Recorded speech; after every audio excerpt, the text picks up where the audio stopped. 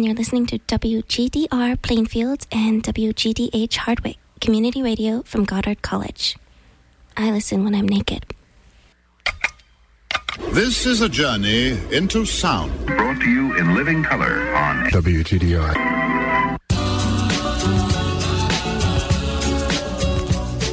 I'm Tonio Epstein. It's the Magical Mystery Tour.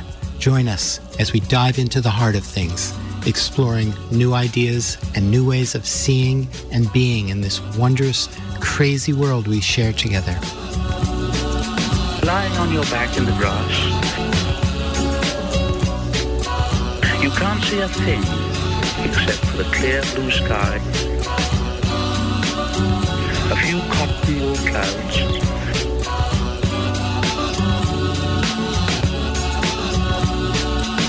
higher and higher in the great dome of the sky, filling it with song.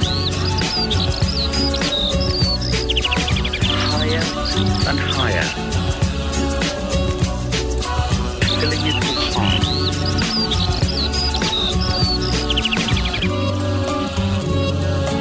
Filling it with song. They sound quite mad, don't they? It's happening. I can feel it. How would you explain it? It's beautiful. God, it's God. I see God. How do you like that? Why, it's preposterous. Thank you very much. Information in the form of energy streams in simultaneously through all of our sensory systems in the form of energy, and then it explodes into this enormous collage of what this present moment looks like, what it feels like, and what it sounds like. It explodes into this enormous collage, and in this moment we are perfect. We are whole, and we are doomed. Whether you experience heaven or hell, remember that it is your mind which creates them. Information in the form of energy streams in simultaneously through all of our sensory systems in the form of energy, and then it explodes into this enormous collage of what this present moment looks like, what it feels like, and what it sounds like. It explodes into this Technicolor dream. And in this moment, we are perfect. We are whole, and we are doomed. All the dangers which you have feared are unnecessary productions of your own mind. Whether you experience heaven or hell, remember, whether you experience heaven or hell, remember that it is your mind which creates them.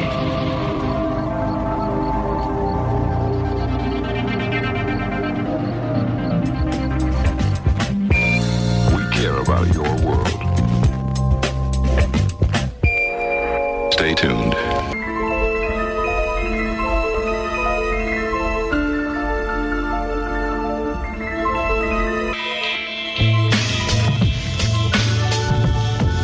Are you sitting comfortably?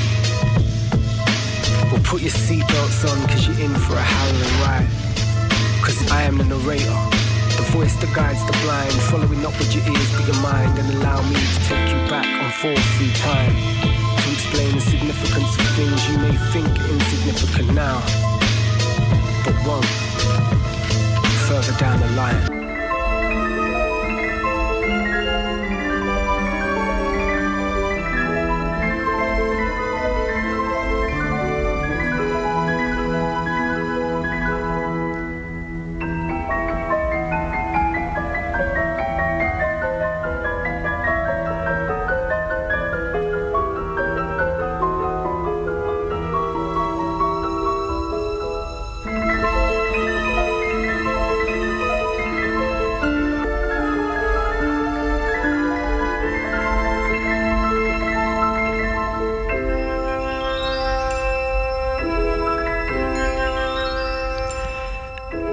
My guest this morning is Dr. Brian Boxer-Wackler. He's a practicing ophthalmologist and eye surgeon, and he's the author of a very interesting new book, Perceptual Intelligence, the brain's secret to seeing past illusion, misperception, and self-deception.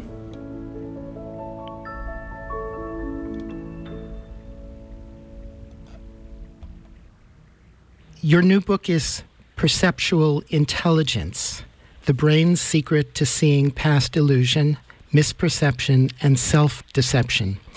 At the beginning, you quote Albert Einstein, quote, "Reality is an illusion, albeit a very persistent one."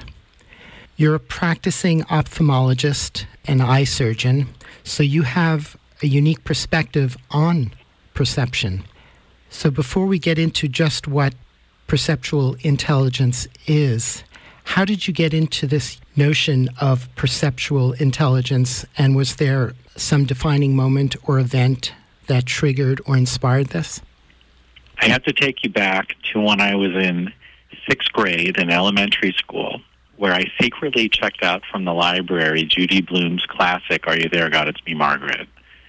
It's a coming-of-age book for girls, teenagers, and I was just curious how the mind of the opposite sex worked. And so I had this curiosity in college at UCLA. I was a psychobiology major because I wanted to better understand the inner workings of the brain and the mind. Then I became an ophthalmologist. I always wanted to be a doctor to help people. And it was in 2014 in Sochi, Russia, for the Winter Olympics, where I was there to support my friend and patient, Stephen Holcomb, who's the U.S. gold medal winning bobsledder. And he has a condition of his eyes called keratoconus, which is where the cornea bulges out, causes a lot of distortions.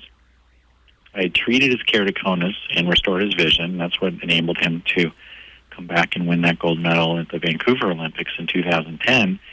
So when I was in Sochi in 2014, I witnessed more than Stephen winning 2 Olympic bronze medals in bobsled, but I also saw how Vladimir Putin was manipulating the world's perception of himself compared to what he was really doing. And that's when this concept of reality versus fantasy perception came into play, and that's when I started writing. Well, this is a fascinating topic. I've always been fascinated by it. I've never heard the term perceptual intelligence, though. We're all familiar with emotional intelligence, and there's a new field of embodied knowing or embodied intelligence. So what is this thing that you're calling perceptual intelligence? Perceptual intelligence is how we interpret our experiences to separate fantasy from reality. In a way, it's like having a built-in BS detector in our heads to be able to make better, smarter decisions in our life. And it's not always easy, because we have other factors that are always operating in our backgrounds of our mind. Number one being emotions, and also there's cultural upbringing, how we were raised and parented when we were younger, and even DNA and even religious beliefs can alter how we perceive what's around us. Yeah, it's a major challenge. You talk about high perceptual intelligence and low perceptual intelligence. And our conditioning, as you were just referring to, many elements of conditioning that we're subject to, has this incredible effect of clouding our judgment and filtering or affecting the way we see the world around us. In fact, there's this very well-known quote that we don't see the world as it is, we see the world as we are. Mm-hmm. And this notion of being able to separate illusion from reality, that just seems like a very tall order. For our brains, it's a big order because we're constantly being exposed to information, and especially with access now to the internet, social media, YouTube, etc., we have so much information at our fingertips. And it's not just information, but you can have tabs upon tabs upon tabs in your browser and flipping between various sources of information too. And the book explains a lot of very poignant examples to help people better understand this, because that's what the book's goal is. And from the feedback we're getting, which has been really great, I think the book is accomplishing what it was set out to do for the most part. And I'll give you an example even just right now that's a kind of very entertaining story, but makes a point, which is people who have very strong religious upbringings, they can see religious figures in all sorts of objects, including the Virgin Mary, in some very unusual places. And it's actually because of a condition called pareidolia. And it's something we've all experienced. I think everybody at some point has looked up in the clouds and seen a face or some object, and that's what it's like. It's pareidolia is where we're seeing faces and objects. People who have strong religious upbringings or who have just later in life developed a very strong faith are primed to see the likes of the Virgin Mary in, for example, the skillet burns of a grilled cheese sandwich and pay $28,000 for it, which is a true story which happened on eBay. A sandwich that looked like the Virgin Mary in the skillet burns was auctioned off for $28,000. And this is not the domain just of the Virgin Mary, though. There have been a number of Jesus sightings, too, including on, you might remember the Cheetos, the chips. Do you remember those? That one I never heard of. I've heard lots of other stories, but I'm not familiar with that one, except from reading your book. So even on a Cheeto, Jesus has been seen, or, as I like to say, Jesus, if you prefer. Uh-huh. So this is reflecting how people's own religious upbringing and beliefs is superimposed on objects. And, of course, Virgin Mary is really not on the skillet burns, but people believe that, and reflected in how much somebody will pay. And you write about, and other people have talked about, the perception of the UFO phenomenon has been explained using the same basic principle. UFOs are interesting because some people have these types of dreams that, in a way, it's what sci-fi they like to watch, especially when people are younger. They can wake up in the middle of the night and believe that they've, seen an alien or been abducted, when what's really happening is that, and I use an example of an acquaintance of mine who was a big Star Trek fan and woke up and thought there was an alien, outside, the window of his bedroom. And that is not occurring because it's the influence of the subconscious when people are dreaming and wake up and believe that they've experienced something like that or they've been abducted. But on the other hand, in the book, I talk about a story, a very real story, when I was with my wife on vacation in Peru, and we had a just terrific tour guide we were with for a week, who was a very educated woman, credible. She's been a professional tour guide for decades, and she told me about a story of a gentleman who I met after I wrote the book, because I was just so interested to just meet somebody like this and make my own opinions. And on the tour down in Machu Picchu, they were joking, and he said, because, he had said he was deposited here from another planet, and she, of course, was making fun of him, and he says, well, tomorrow my friends are going to come visit. And so the next day they were climbing a mountain that's right across the valley from Machu Picchu called Huayna Picchu. And he points over to this area right next to Machu Picchu, looking across the valley from where they were on the other mountain, and there's a gigantic sphere that's just oscillating back and forth in front of the mountain. And all the other tourists around there were taking pictures and video, and it was, one of these things that just can't be explained. And, she was clearly awake. She wasn't dreaming or waking up. This was a real experience she observed. And so that leaves the door open for, was that really a UFO? We don't know. But clearly that wasn't a dark, lucid dream, which is what can explain UFOs in some cases. Well, since you brought up dark, lucid dreams, why don't you explain what those are? So that's when we are dreaming and we have the sense when we wake up and there's something, there's like a person, and a lot of people have can relate to maybe they have a dream and they're so terrified that in their dream they can't speak. They can't yell, trying to yell for help, and you just can't. You're silenced. And you wake up, and it takes a few seconds to realize, oh my gosh, that's not real. Like I just had a dream, but it seems so real. And that's what that is.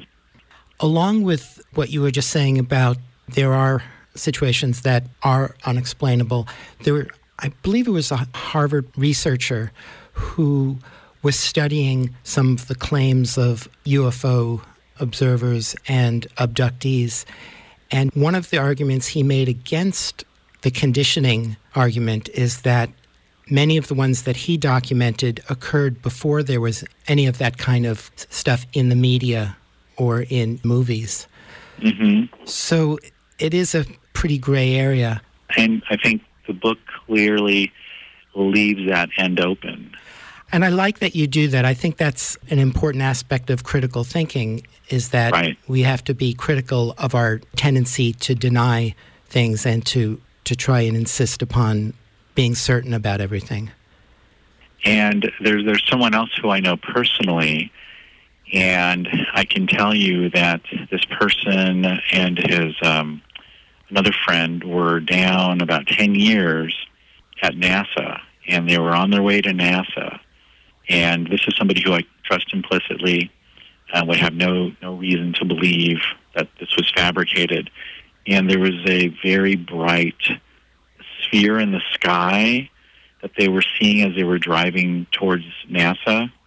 And it had been there for, it seemed like, several minutes. And when they finally arrived at NASA, someone came out with a shotgun in a truck and was questioning them and what they saw. And I think out of fear, they said, we didn't see anything, because they took their IDs, and it wasn't like a person employed by, it was like somebody in an unmarked type of truck. And they were pretty fearful for their lives, because it just seemed like they were wanting to identify if they had seen what they had seen in the sky. So, clearly they saw something very unusual that was not in the ordinary. Yeah, the world is full of unusual and unexplainable things. But getting back to perceptual intelligence, you ask a question, does the brain make perception, or does perception make the brain? It works both ways, because people, in terms of how they are raised and other factors that can bias their opinions, that perception can make what their brain perceives. But also there are anatomical conditions of the brain, medical conditions, pathology that can affect the brain's ability to perceive. One thing that is an example that we all experience is we actually have a blind spot in each eye, because in the retina, the back of the eye, where all the optic nerve, where the nerves come in to create the optic nerve, there's no retinal cells there. So if somebody is in the right condition, they cover one eye, and there's this little type of maneuver that can elicit it, but there's actually a blind spot in each eye. And the brain fills in that blind spot because it doesn't want to have the confusion and disturbance of there being like a fairly decent-sized blind spot that's out there in the peripheral vision. So, and there's other conditions even, affecting the brain directly, where, people can misinterpret information because of medical conditions. Even loss of sight can cause the brain to start manufacturing hallucinations. It's a condition that people can experience with macular degeneration or glaucoma, where the brain creates these hallucinations, but at least people have the insight to know that they are hallucinations, they don't believe them, versus schizophrenia, where people believe the hallucinations, they don't have that insight. So it can go both ways in terms of, does perception make the brain? It can, and can the brain make perception? Certainly, and misperception as well, of course. Mm-hmm. And you also mentioned that we're only consciously able to process a tiny fraction of the information that we take in from our environment. And that leaves the question about how the brain makes up for the rest of what we seem to be perceiving about the world around us. And our brains make shortcuts all the time as well, because to be able to process everything that we experience visually, for example, that's why we have central vision in our eyes versus peripheral vision. So the most acute information that we're taking in is going to be right in the middle of, it's called the macula. And that's where we really can see and read clearly. And everything beyond that is relatively blurred because we couldn't possibly take in all that information at the same time. It would just be too confusing. So we have this filtering mechanism, but it also happens with what you read and what you watch as well. So the brain can only process so much at one time and even take shortcuts. And sometimes those shortcuts get people into problems too. Yeah. I've been noticing in the last several months, I like to read at night as I'm going to sleep. And I find that as I'm reading, I'll start falling asleep. And I'm aware of reading even as I'm falling asleep, except that what I'm reading, until I realize that I'm falling asleep, is completely different from what I've been actually physically reading. Mm-hmm.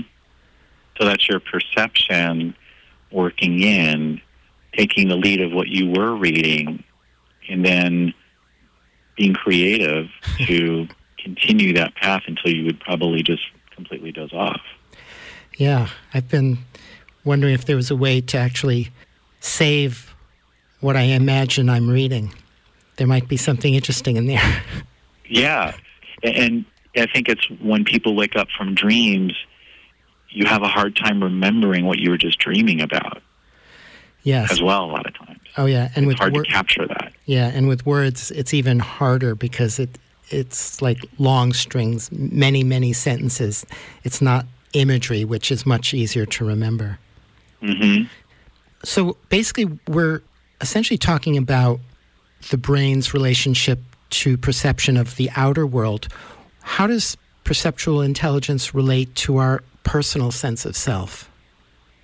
I think a lot of people in general don't have high degrees of self-confidence.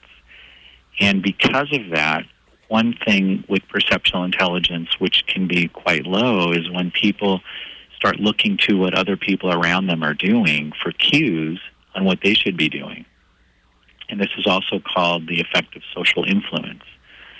So when you see, for example, a sale and people are rushing into the sale, even if people in the store that happen to be there weren't even interested in a certain object, if they see a lot of people or they hear a lot of people clamoring over certain types of things, then that can make them interested in, well, I don't want to miss out, or, what's happening. And that's where you can see the influence of social interactions on people's decisions. But this is something also that is especially with teenagers, with, experimenting with cigarettes and drugs. They're looking towards what their peers are doing for cues, but we see it with adults as well. And there's, a situation that occurs when somebody has had a traffic accident, for example, or somebody collapses from a heart attack in the middle of a public place. People are looking to what other people are doing for cues on what they should do. And in some cases, someone may not even call 911 for excessively amount of time that goes by because they're not sure what to do because they're looking around what other people are doing. So unless there's somebody around that has the confidence that takes charge and says, you call 911 now. So these are things when people don't have confidence in their life about certain areas, that it can affect how their perceptual intelligence is.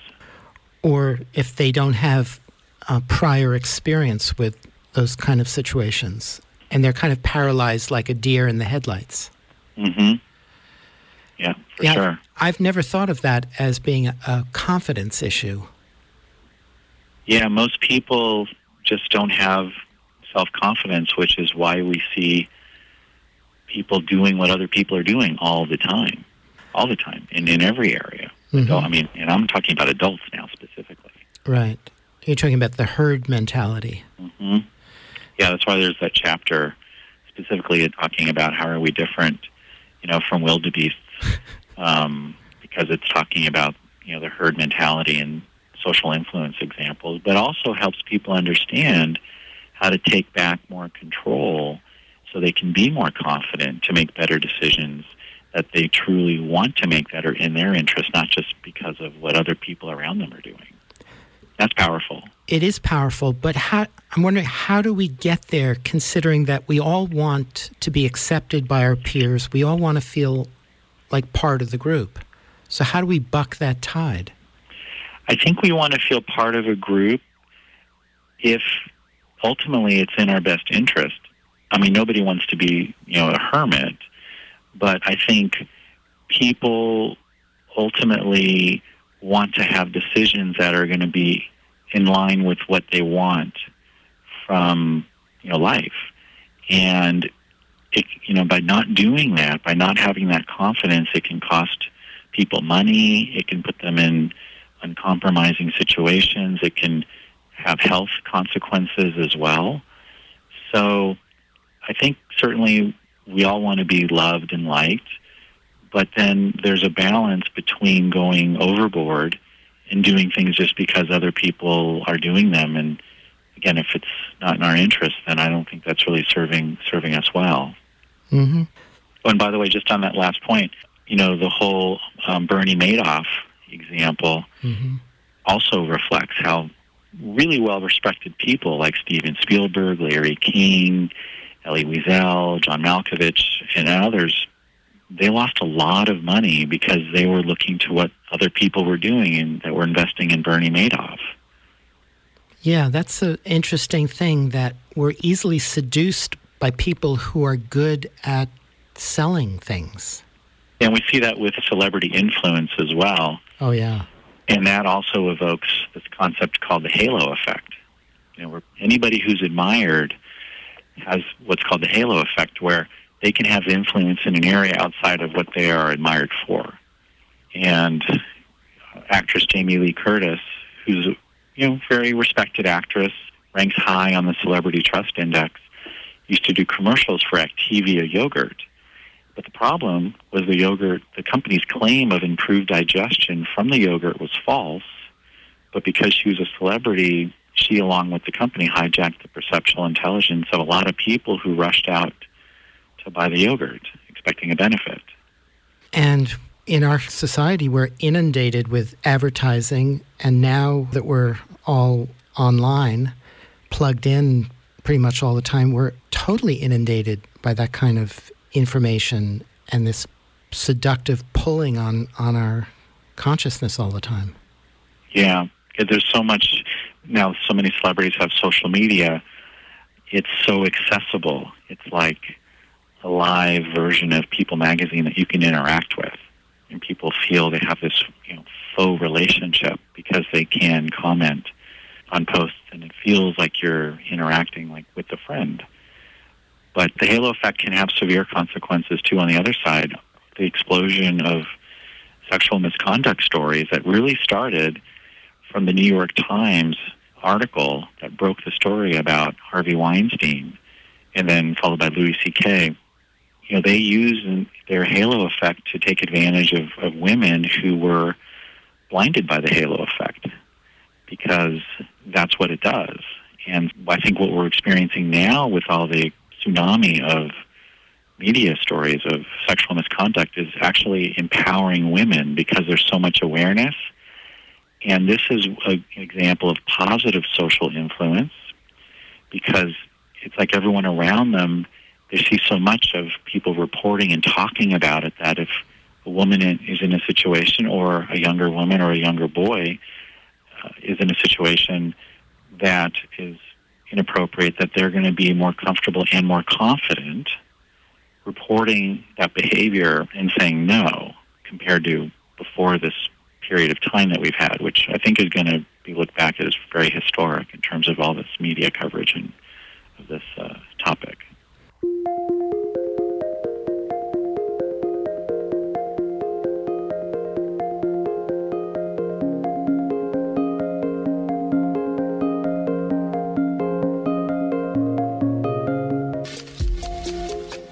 If you're just joining us, my guest is Dr. Brian Boxer Wackler.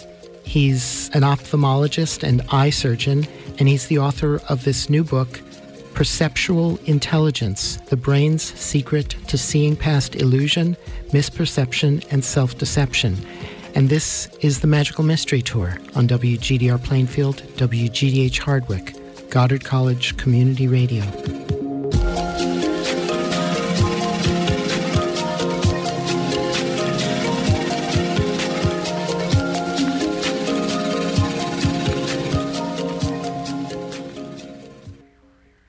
There's a line in the book about negative thoughts acting like black holes. I wonder if you could explain that a little more. When we understand the impact of our psychology on how our minds work, if you think negatively and you're criticizing yourself, that's like it was described in the book, it's like a black hole, because it will become essentially oftentimes a self-fulfilling prophecy. The other side works too, that if you're positive, and the chapter on sports talks about athletes who use visualization techniques before they do a competition and in training, that has been shown to help improve the odds that you'll be able to achieve what you're visualizing. And that can be applied to anybody in any situation. It's not just athletes that have access to that technique. So if somebody is trying to find a job, if somebody is trying to look for a partner in a relationship or wants to solve a problem, by being in a quiet space and having those positive thoughts, that can work on the other end of the black hole negative thoughts. So what you think can really become reality. And very important to understand how your mindset is, because that can make a big difference, both positively and negatively. And you also talk about that it also affects our health and well-being. It's been shown that, and even Scientific American has written about a woman named Chris Carr as a great example of when somebody has a health condition, and it's a chronic health condition, and she actually has an inoperable, untreatable liver tumor, set of tumors in her liver. And she, through her mindset and alternative lifestyle changes that she's made to be more healthy, she's survived and thrived for years beyond what her doctors thought. And so Scientific American acknowledged that there is an important role of positive thinking with our health. And that's what that book helps people understand. So if they do happen to have health problems or chronic health problems, that there are ways to help lead a more fulfilled life with more health, too. And even Montel Williams, who wrote the foreword for the book, is somebody who for decades has had multiple sclerosis. And in the foreword, he shares with people how he's been able to be so successful and productive in life and happy, despite having what would otherwise be quite a debilitating medical condition. And there's an interesting thing that you talk about, which I've also read about, the brain's amazing perceptual adaptability as demonstrated by experiments using special eyeglasses that either flip our vision upside down or overlay colors. Mm-hmm. How does that work? The brain, even though it's a 3-pound blob sitting up there at the top, but it's a bit like a muscle, and it can adapt. Just like if you're working out at the gym and you're doing certain weights for some muscle groups, your muscle will hypertrophy and respond and change. The brain will do that too. And there were a series of experiments done on college students, of course. They always tend to be on college students. And they had glasses that had prisms that flipped the world so it looked upside down. And I remember even hearing about this in my first psychology class when I was at UCLA as a freshman. And I was always fascinated by that. The brain, after a few days, adapted, and what would have, you can imagine, being a completely intolerable way to walk around and live, the brain adapted, and people saw images right side up again. And it was because the brain can have that ability to adapt to reduce confusion and reduce situations that would otherwise be, probably if you look at it from a historical point of view, impeding survival.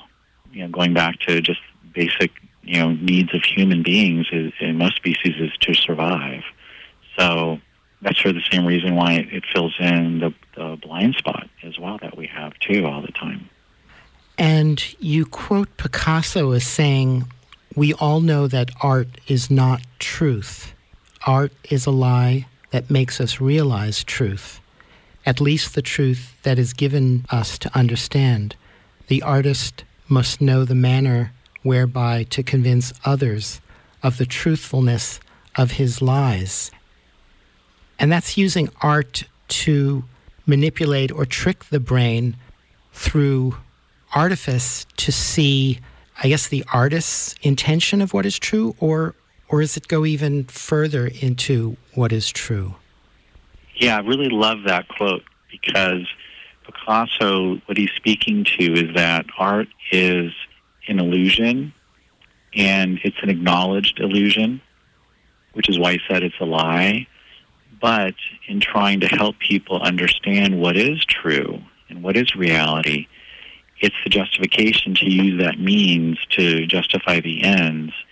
And just like even with the information in the book, we want to help people understand how to tease out what's the truth in situations and in the world around us.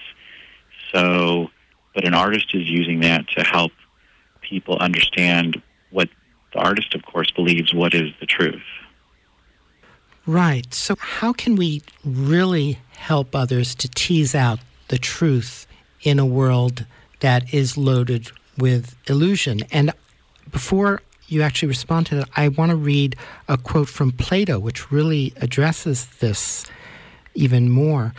He says, "Is there any certainty of human sight and hearing, or is it true that we neither hear nor see anything accurately, and observation by means of the eyes and ears and all the other senses is entirely deceptive?" He's speaking to the foundations of what perceptual intelligence is, because you can have 10 different people experience or watch or listen to a talk, and you can get potentially 10 different interpretations of that. Now, most times there is an absolute truth, and it's our brain's job, which is a tall order, to try to find that truth. But to help do that, the most important thing in the book explains and helps people understand, adapt this, is being aware. So when you're aware of certain biases in your own makeup, that helps you identify when your biases may be leading you off the rails. And probably the most important one of that, it would be emotions. Because when people have strong emotions that are tied to beliefs, it becomes really hard in the heat of the battle to recognize that your emotions are driving you in a certain direction. And when you have awareness, then at least you can take a pause, and instead of reacting in a way that might be undesirable and regrettable, by taking, in the heat of the moment, 3 deep breaths before, for example, you respond to something because of how you're perceiving it, that's a helpful technique to do. So having awareness is really one of the key things to helping to tease apart the truth of various situations. So you're recommending simple, mindful practices to actually augment our ability to separate reality from illusion, or at least help us to be more present and responsive to our perceptions of illusion and reality. That's really important. I think the way you just described that's really important. And I'll give you an example of how lack of that can cause some people to potentially do dangerous things. So there's a very funny comedy website called The Onion, and they put out a joke press release stating that Johnson & Johnson, the makers of Visine, have now come out with eye whitening strips. People started calling the company, asking where they could buy them, and the company said, we don't make them. Then people started calling my office because I had developed an eye whitening procedure, asking my staff, and my staff said, the strips don't exist. Then some people said, well, can I just buy the Crest teeth whitening strips and put those in my eyes? My staff said, no, that's dangerous. So this is an example of when emotions are tied to beliefs that it can override rational judgment. And most of the public and most eye doctors even don't recognize how emotional people who have red eyes from sun exposure and sun damage, or tan or brown or yellow spots on the whites of their eyes, people like this that have this condition, they get asked questions all the time by others. Are you hungover? Are you on drugs? Are you tired? So it's a real emotional experience that they're having from this chronic, what would normally have been untreatable condition. So that's where the emotions can, without a pause, lead people in a potentially dangerous direction. Mm-hmm. And it can also cloud or actually completely prevent us from experiencing our innate intuition, which is another thing that you talk a considerable amount about in your book. And I'd love for you to go into intuition in relation to perceptual intelligence. So that's the other side of perceptual intelligence. And we have one side, which is critical thinking skills and being analytical, which largely we've been talking about. But on the other side of the spectrum of perceptual intelligence is really the opposite, which is understanding that we have intuitive thoughts that come to us or gut feelings. And that could be important information to help us make better decisions and find more truth that way too.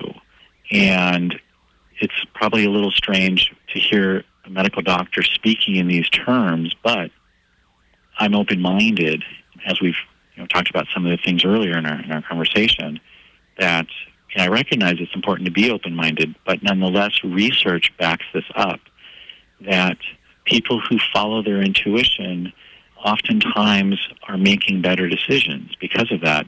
And Albert Einstein, Nicholas Tesla, Thomas Edison, the Beatles, Oprah Winfrey, even investor George Soros, all credit their intuition to their success. And studies have shown that when people are gambling or investing, that intuition can help pay off with their returns versus your standard analytical approaches that most gamblers and investors follow. So there's actually science now behind intuition, which is great. So that's the other side of the spectrum of having high perceptual intelligence. And it's not to say always listen to your intuition and do what it's telling you to do, but at least to not discount it flat out and to evaluate what you're getting, what information's coming to you, and then seeing if it would make sense to pursue it further. So it sounds like you're saying that intuition is one of the key elements of perceptual intelligence. It is. It's part of the other side of the equation, an important side. It's a side that I can tell you, and I wrote about this too in the book, that really had a huge, potentially life-saving effect on me once when I was in college. On the speech and debate team, we were coming back from a tournament, and we were driving down the freeway coming from Northern California back to L.A., and we were all packed into a station wagon that an alumnus had donated. And normally I always wore my seatbelt. And we were so packed in there, and the seatbelts were totally smushed behind there were bench seats, actually, and they were smushed between the cheeks of the seats and really hard to get to. I just didn't wear my seatbelt. Down the road, we're zipping down the freeway, and at some point this feeling hits me like I should put my seatbelt on. I wasn't even thinking about it. I was in a middle conversation with one of my friends, and I said, okay, I'll just, wedge my palm in between, and I finally excavate the seatbelt, and I put it on. No more than 30 seconds, we blow a tire, and this whole station wagon with all the kids in it spins around. It doesn't flip, but it does go off into a ditch. And had I not worn my seatbelt, I would have at the least been thrown around like loose change inside a dryer in the car, and at the worst, I would have been ejected from a window. So I credit, not being injured to my gut feeling in that example.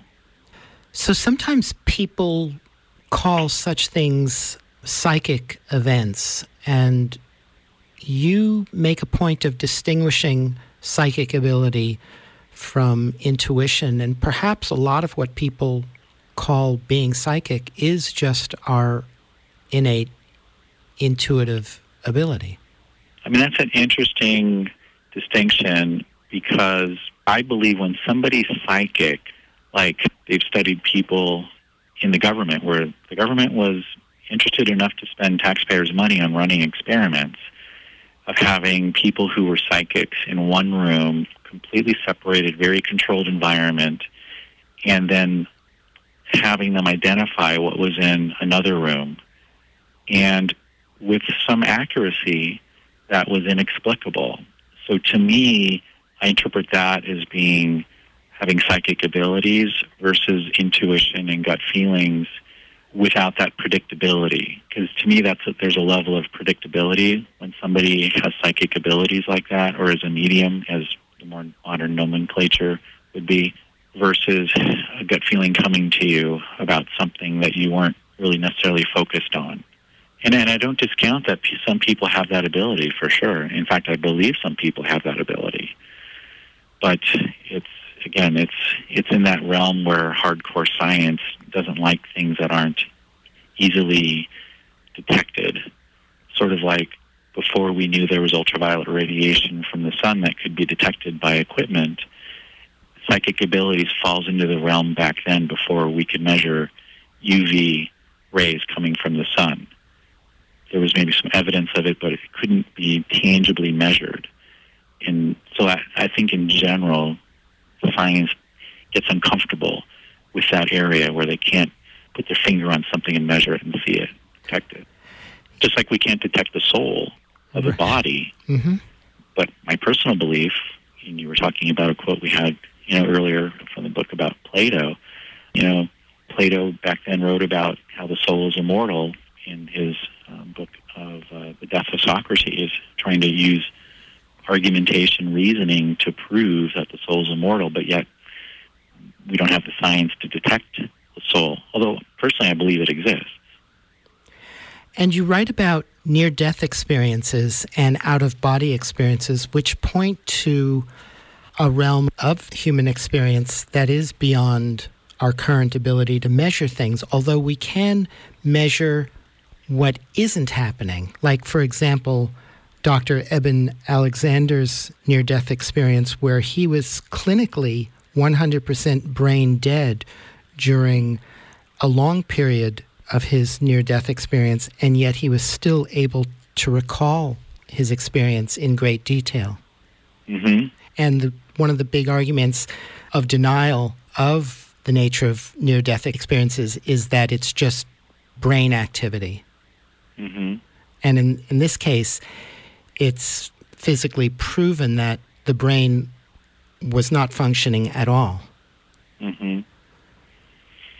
And there are cases like that are hard for science to explain, and he certainly wasn't well received by his colleagues as a Harvard-trained neurosurgeon who came back to report what heaven was and meeting, God in his interpretation and description of that entity. But there are some interesting things that counterbalance if somebody really, having a experience in the afterlife like that. And before I describe that, I love Woody Allen's quote, which is, "I don't believe in the afterlife, but I am bringing a change of underwear." So there's a woman, a psychiatrist who passed away, who had studied 20,000 people who had reported near-death experiences. And she found that there was a very strong religious tilt towards these experiences, and that the reports when people were resuscitated after however means they had clinically died were consistent with what their religious upbringings were. And I think for somebody who's had so much experience with so many people, 20,000 people, there seems to be a cultural influence or religious influence on what people report, which then leads to the question, is there a customizable afterlife for each person based on what their religious background is, or are people perceiving an experience to be consistent with what their own religious beliefs are? Now, there is one case, though, that is really hard to explain, which was of a Dutch patient, and it's in the book, in the chapter about near-death experiences. A Dutch patient who was in cardiac arrest and was eventually resuscitated, and the nurses and doctors couldn't find where the dentures were. Well, he had seen from above during the commotion of the CPR where the dentures were when they were taken out of his mouth and where they were placed, and he was resuscitated, pointed out where the dentures were, and in fact that's where they were. And that's a hard one to explain away. Right. There's lots of experiences like that of people rising out of their bodies and actually traveling down the corridors into other rooms and describing events and conversations that were then later verified as actually happening. Mm-hmm. So, yeah, there seems to be a lot of evidence to support that. And again, it could be there's some people where they're having a true, and we don't know this because we can't measure it, where they're having a true near-death experience and they come back, and others where the perception is because of how they were raised or their religious beliefs as to whether they report seeing the Virgin Mary or not, depending on what type of Christianity they are, for example, which is what the psychiatrist found to be also very consistent. So it's not necessarily 100% wrong or 100% right. It could be proportional depending on some things which we still can't measure at this point. And if the brain is physiologically dead at the time of those experiences, then where's that imagery coming from? Well, there's a period of time when, before somebody's clinically dead, that their brain is having and it's been shown, the science has shown a tremendous amount of electrical activity that spikes in the process of dying. There's also very high levels of carbon dioxide in the blood. So it's possible that during that transition period, there could be images, visualizations that are occurring, that are being created, and then when consciousness is regained, those can be called upon, rather quickly. So just like people can still remember after they were resuscitated, if they had no brain activity for a period of time, they can still remember their names, who they are. Most of their memories are intact for the most part, unless there was an infarct in part of the brain responsible for that memory. People don't come back as a blank slate with complete amnesia. Right.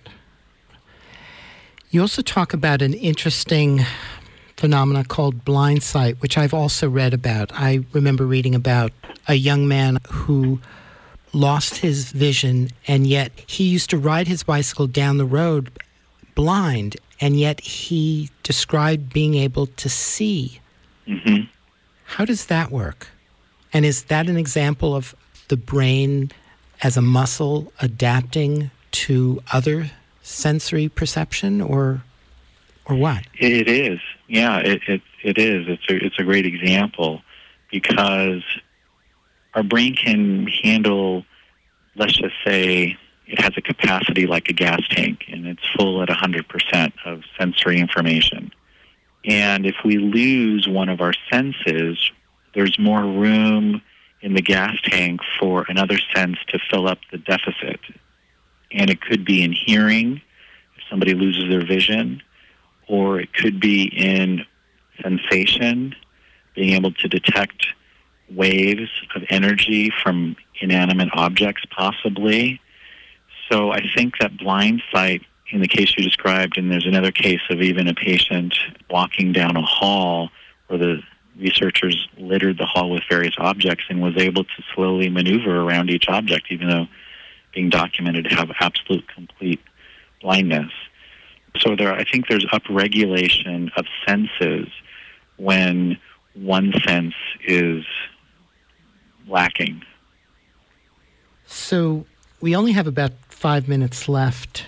Maybe get into the realm of how perceptual intelligence fits into the realm of sexuality, particularly in relation to our society's concepts about it and attitudes.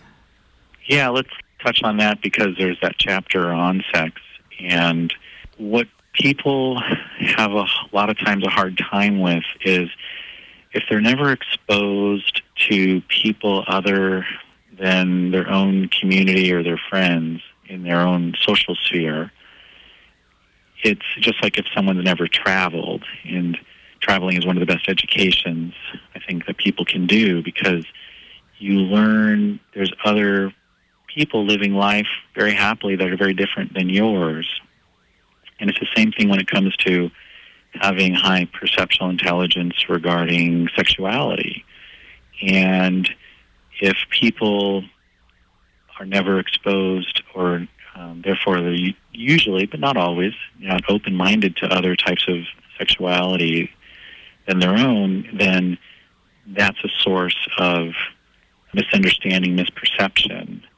And, we see this all the time with various orientations. And that's, part of when you're recognizing that about yourself and you have that awareness, which is one of the key things to helping to open up perceptual intelligence for people, is having awareness of what is limiting or what might be biasing you. And you have the confidence to go against what other people in your community or your social circles are thinking of. That can help you literally become more enlightened about sexuality other than your own. So that's one aspect of it. But there's another part of it, too, which is how do people maintain a satisfying, long-term sexual relationship with the partner? And I don't think we really have enough time to go into that, but there are definitely things that can be done to maintain what's really important for long-term, relationship with a partner or a spouse as well. So that's what the chapter helps people understand as well. And you cover a lot of territory in this book and give a lot of suggestions of how we can improve our perceptual intelligence. And in our final minute, do you have any final words on how we can, in general, increase our perceptual intelligence? Being aware of what is making you move in a certain direction and what are the biases or factors that are responsible for that are important. And once you have that, you can be more critical and have more critical thinking skills. But you can also be more receptive to when your intuition and gut feelings come to you as well. And that's the balance, is knowing how to strike that balance between relying on critical thinking or relying on intuition and gut feelings. And that's what the information in the book helps people better understand about themselves. So ultimately they can have what they want in life, whether it's better job, better relationships, better sex, more success, and just more happiness in general. Well, I've enjoyed this very much, and I want to thank you so much for your time. My pleasure. And, I'll just mention the book is available on Amazon and everywhere books are sold. And is there a website connected to that? People can go to our website, which is perceptualintelligence.com, or if people wanted to look at our practice website regarding the conditions I treat, keratoconus, or the eye discolorations, or anything else, our practice website is boxerwalkler.com. Okay, so again, thank you so much.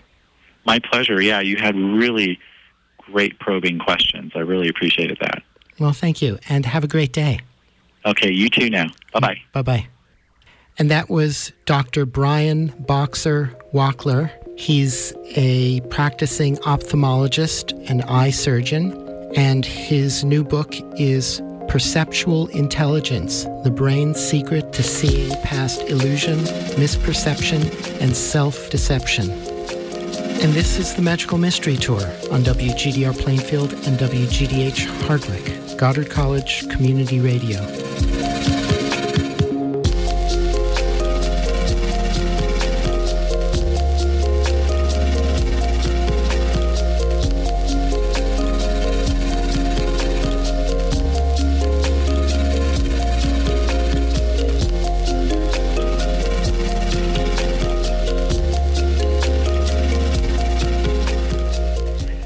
And coming up in about 2 minutes, a wonderful, wonderful talk by Thandie Newton that you won't want to miss. Trust me, and stay with us.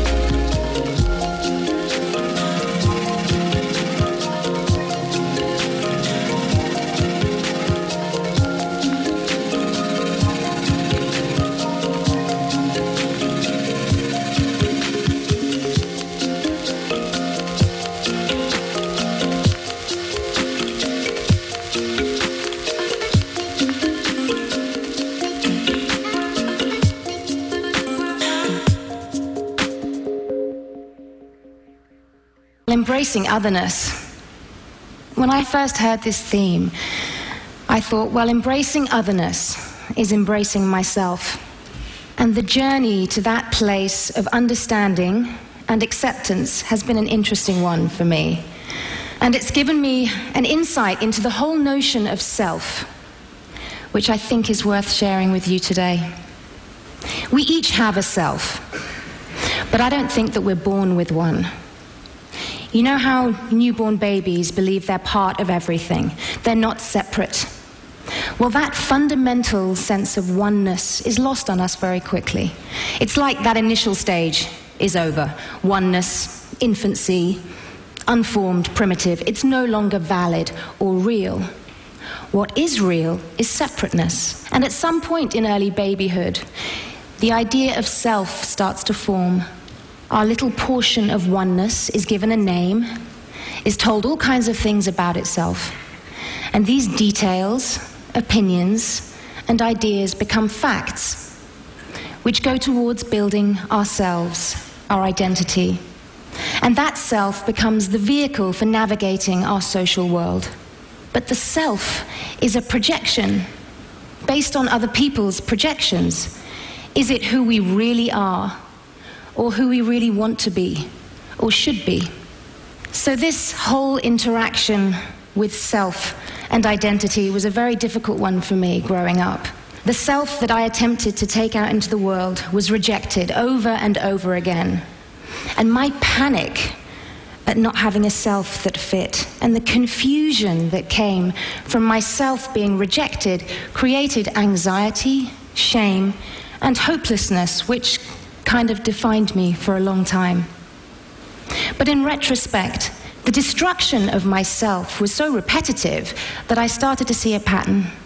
The self changed, got affected, broken, destroyed, but another one would evolve. Sometimes stronger, sometimes hateful, sometimes not wanting to be there at all. The self was not constant. And how many times would myself have to die before I realized that it was never alive in the first place? I grew up on the coast of England in the 70s. My dad is white from Cornwall, and my mum is black from Zimbabwe. Even the idea of us as a family was challenging to most people. But nature had its wicked way, and brown babies were born. But from about the age of 5, I was aware that I didn't fit. I was the black atheist kid in the all-white Catholic school run by nuns. I was an anomaly. And myself was rooting around for definition, trying to plug in. Because the self likes to fit, to see itself replicated, to belong. That confirms its existence and its importance. And it is important. It has an extremely important function. Without it, we literally can't interface with others. We can't hatch plans and climb that stairway of popularity, of success. But my skin color wasn't right. My hair wasn't right. My history wasn't right. Myself became defined by otherness, which meant that in that social world, I didn't really exist. And I was other before being anything else, even before being a girl. I was a noticeable nobody. Another world was opening up around this time: performance and dancing. That nagging dread of selfhood didn't exist when I was dancing. I'd literally lose myself. And I was a really good dancer. I would put all my emotional expression into my dancing. I could be in the movement in a way that I wasn't able to be in my real life, in myself. And at 16, I stumbled across another opportunity, and I earned my first acting role in a film. I can hardly find the words to describe the peace I felt when I was acting. My dysfunctional self could actually plug in to another self, not my own, and it felt so good. It was the first time that I existed inside a fully functioning self, one that I controlled, that I steered, that I gave life to. But the shooting day would end, and I'd return to my gnarly, awkward self. By 19, I was a fully fledged movie actor, but still searching for definition. I applied to read anthropology at university. Dr. Phyllis Lee gave me my interview, and she asked me, how would you define race? Well, I thought I had the answer to that one. And I said, skin color. So, biology, genetics, she said. Because, Tandy, that's not accurate, because there's actually more genetic difference between a black Kenyan and a black Ugandan than there is between a black Kenyan and, say, a white Norwegian. Because we all stem from Africa, so in Africa, there's been more time to create genetic diversity. In other words, race has no basis in biological or scientific fact. on the one hand, result, right? On the other hand, my definition of self just lost a huge chunk of its credibility. But what was credible, what is biological and scientific fact, is that we all stem from Africa. In fact, from a woman called mitochondrial Eve, who lived 160,000 years ago. And race is an illegitimate concept which ourselves have created based on fear and ignorance. Strangely, these revelations didn't cure my low self-esteem. That feeling of otherness, my desire to disappear, was still very powerful. I had a degree from Cambridge. I had a thriving career, but my self was a car crash. And I wound up with bulimia and on a therapist's couch. And of course I did. I still believed myself was all I was. I still valued self-worth above all other worth. And what was there to suggest otherwise? We've created entire value systems and a physical reality to support the worth of self. Look at the industry for self-image and the jobs it creates, the revenue it turns over. We'd be right in assuming that the self is an actual living thing, but it's not. It's a projection which our clever brains create in order to cheat ourselves from the reality of death. But there is something that can give the self ultimate and infinite connection. And that thing is oneness, our essence. The self's struggle for authenticity and definition will never end unless it's connected to its creator, to you and to me. And that can happen with awareness. Awareness of the reality of oneness and the projection of selfhood. For a start, we can think about all the times when we do lose ourselves. It happens when I dance, when I'm acting. I'm earthed in my essence, and myself is suspended. In those moments, I'm connected to everything. The ground, the air, the sounds, the energy from the audience. All my senses are alert and alive, in much the same way as an infant might feel, that feeling of oneness. And when I'm acting a role, I inhabit another self, and I give it life for a while. Because when the self is suspended, so is divisiveness and judgment. And I've played everything from vengeful ghost in the time of slavery to Secretary of State in 2004. And no matter how other these selves might be, they're all related in me. And I honestly believe the key to my success as an actor and my progress as a person has been the very lack of self that used to make me feel so anxious and insecure. I always wondered why I could feel others' pain so deeply, why I could recognize the somebody in the nobody. It's because I didn't have a self to get in the way. I thought I lacked substance. And the fact that I could feel others meant that I had nothing of myself to feel. The thing that was a source of shame was actually a source of enlightenment. And when I realized and really understood that myself is a projection and that it has a function, a funny thing happened. I stopped giving it so much authority. I give it its due. I take it to therapy. I've become very familiar with its dysfunctional behavior. But I'm not ashamed of myself. In fact, I respect myself and its function. And over time, and with practice, I've tried to live more and more from my essence. And if you can do that, incredible things happen.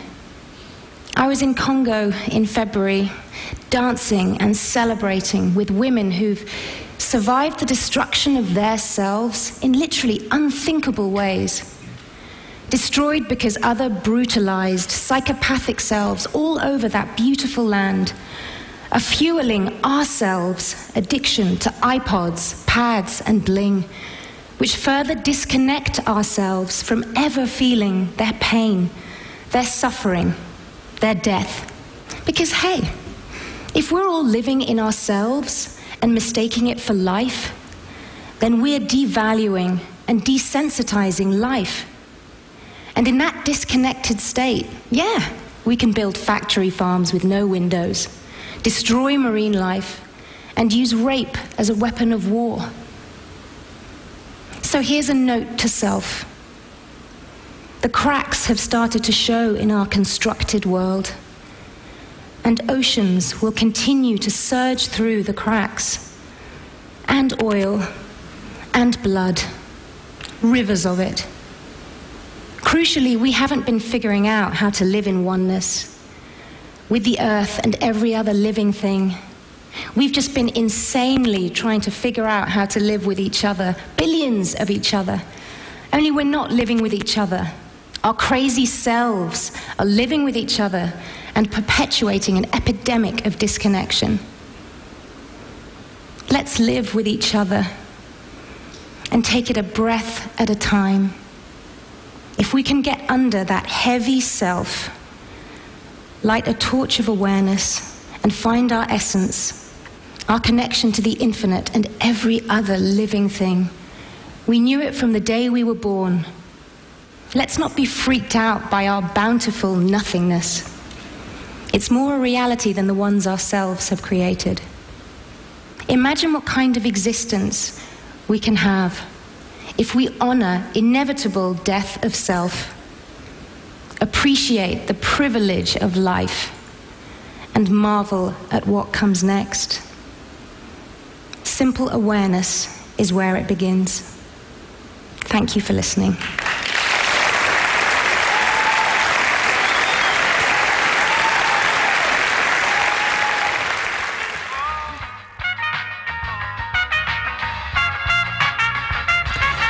And that was Fandi Newton. Her first name is spelled Thandi, Newton, from a TED Talk from 2011. And this is the Magical Mystery Tour.